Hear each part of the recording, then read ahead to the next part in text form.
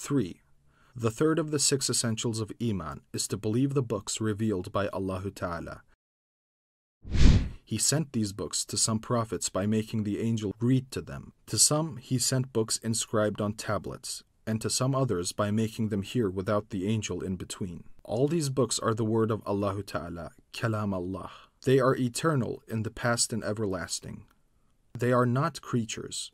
They are not words made up by angels, nor are they words of prophets.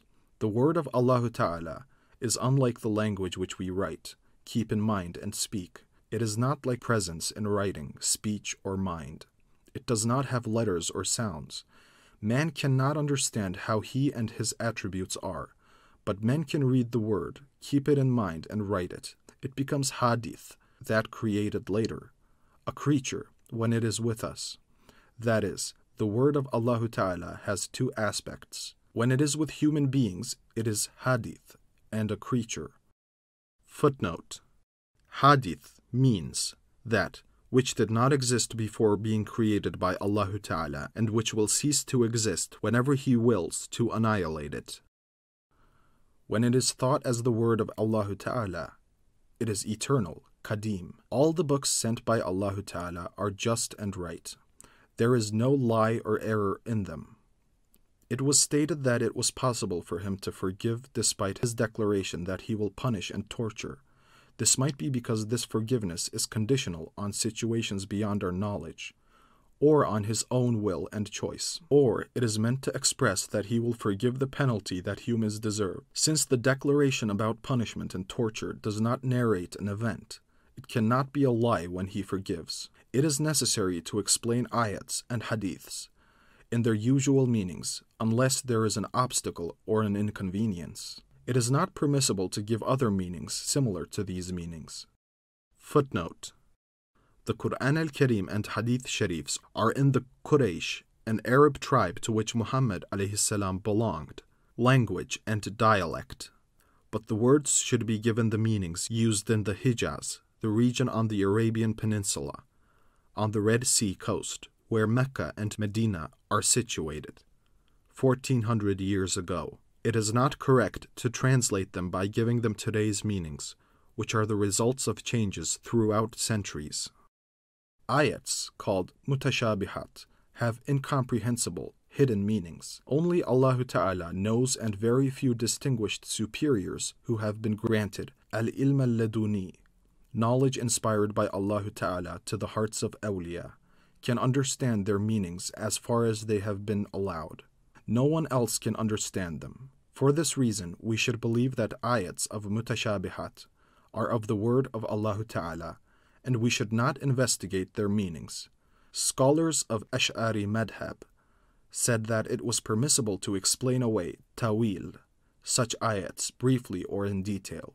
Tawil means choosing from among several meanings of a word, the one which is not common.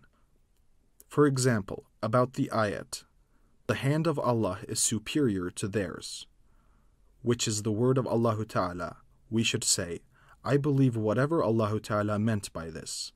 It is best to say, I cannot understand its meaning, only Allah Ta'ala knows. Or we must say, Allah Ta'ala's knowledge is unlike our knowledge. His will is not like our will. Similarly, His hand is not like the hands of human creatures. In the books revealed by Allah Ta'ala, either the pronunciations or the meanings of some ayats are both were changed, naskh, by Him. The Quran al-Karim replaced all the books and abolished the validity of the rules in them. There will never be any mistakes, additions, forgotten or missing parts in the Quran al-Karim until the end of the world. All knowledge of the past and the future exist in the Quran al-Karim. For this reason, it is higher and more valuable than all the books. The greatest mujiza, miracle created by Allah Ta'ala through a prophet of Rasulullah sallallahu ta'ala alayhi wasallam, is the Quran al-Karim. If all human beings and genies would come together and try to say something similar to the shortest surah of the Quran al-Karim, they would not achieve it. In fact, the eloquent, literary poets of Arabia assembled and strove very hard, but they failed to even achieve something like one short ayat. They could not stand against the Quran al-Karim. They were stupefied. Allah Ta'ala makes the enemies of Islam incapable and defeated before the Quran al-Karim. The eloquence of the Quran al-Karim is above human power. Human beings are incapable of saying as it says. Ayats in the Quran al-Karim are unlike the poetry, prose, or rhymed verse of human beings. Nevertheless, it was said in the letters of the language spoken by the literary, eloquent men of Arabia. The number of heavenly books revealed to humanity is 104. It is well known that 10 suhuf, plural of sahifa, little book, were revealed to Adam alayhi salam, 50 suhuf to Sheth alayhi salam, 30 suhuf to Idris alayhi salam, and 10 suhuf to Abraham alayhi salam. The Torah was revealed to Moses alayhi salam. The Zabur to David alayhi salam. The Injil, Latin, Evangelium, to Isa, Jesus alayhi salam.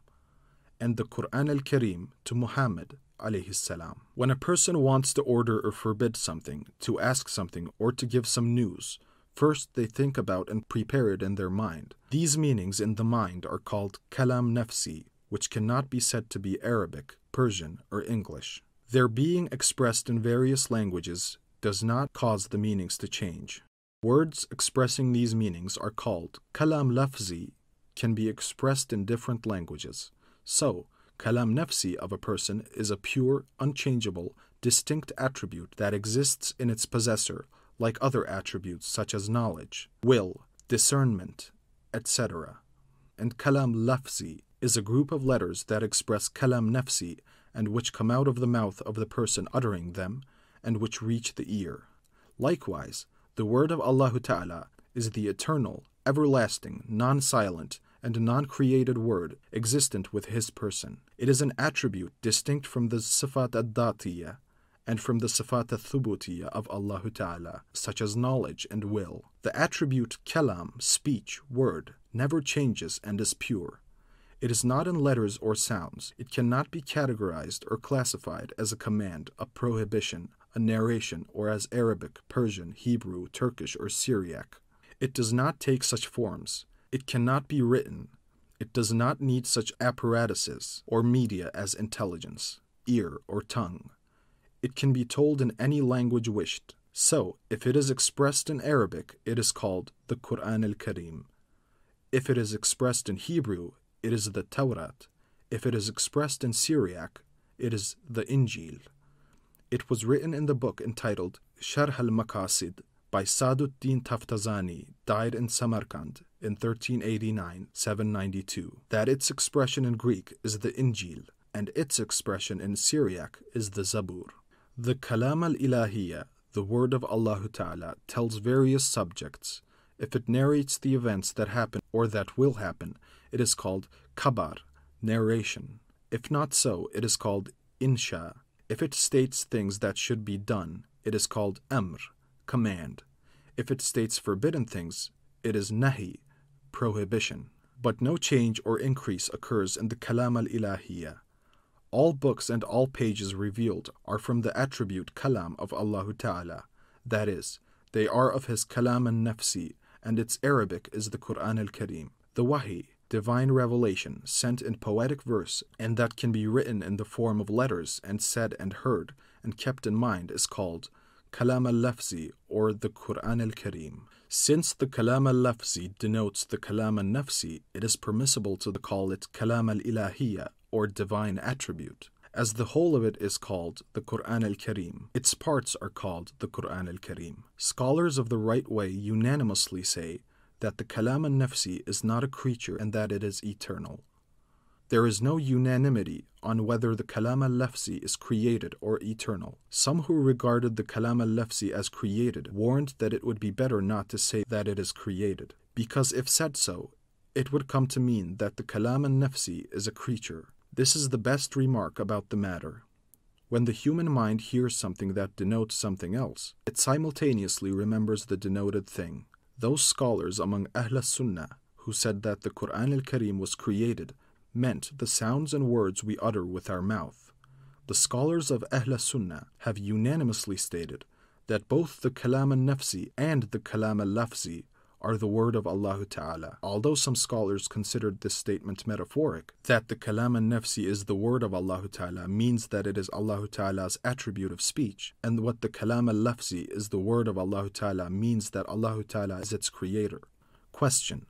From the writing above, it is understood that the eternal word of Allah Ta'ala cannot be heard. Saying, I have heard the word of Allah, means, I have heard the sounds and words uttered, or I understood the sound, voice, and the eternal Kalam al-Nafsi. All prophets could, and even everybody can hear it in both of these two manners. What is the reason for distinguishing Musa alayhi salam as Kalim Allah, one to whom Allah Ta'ala spoke?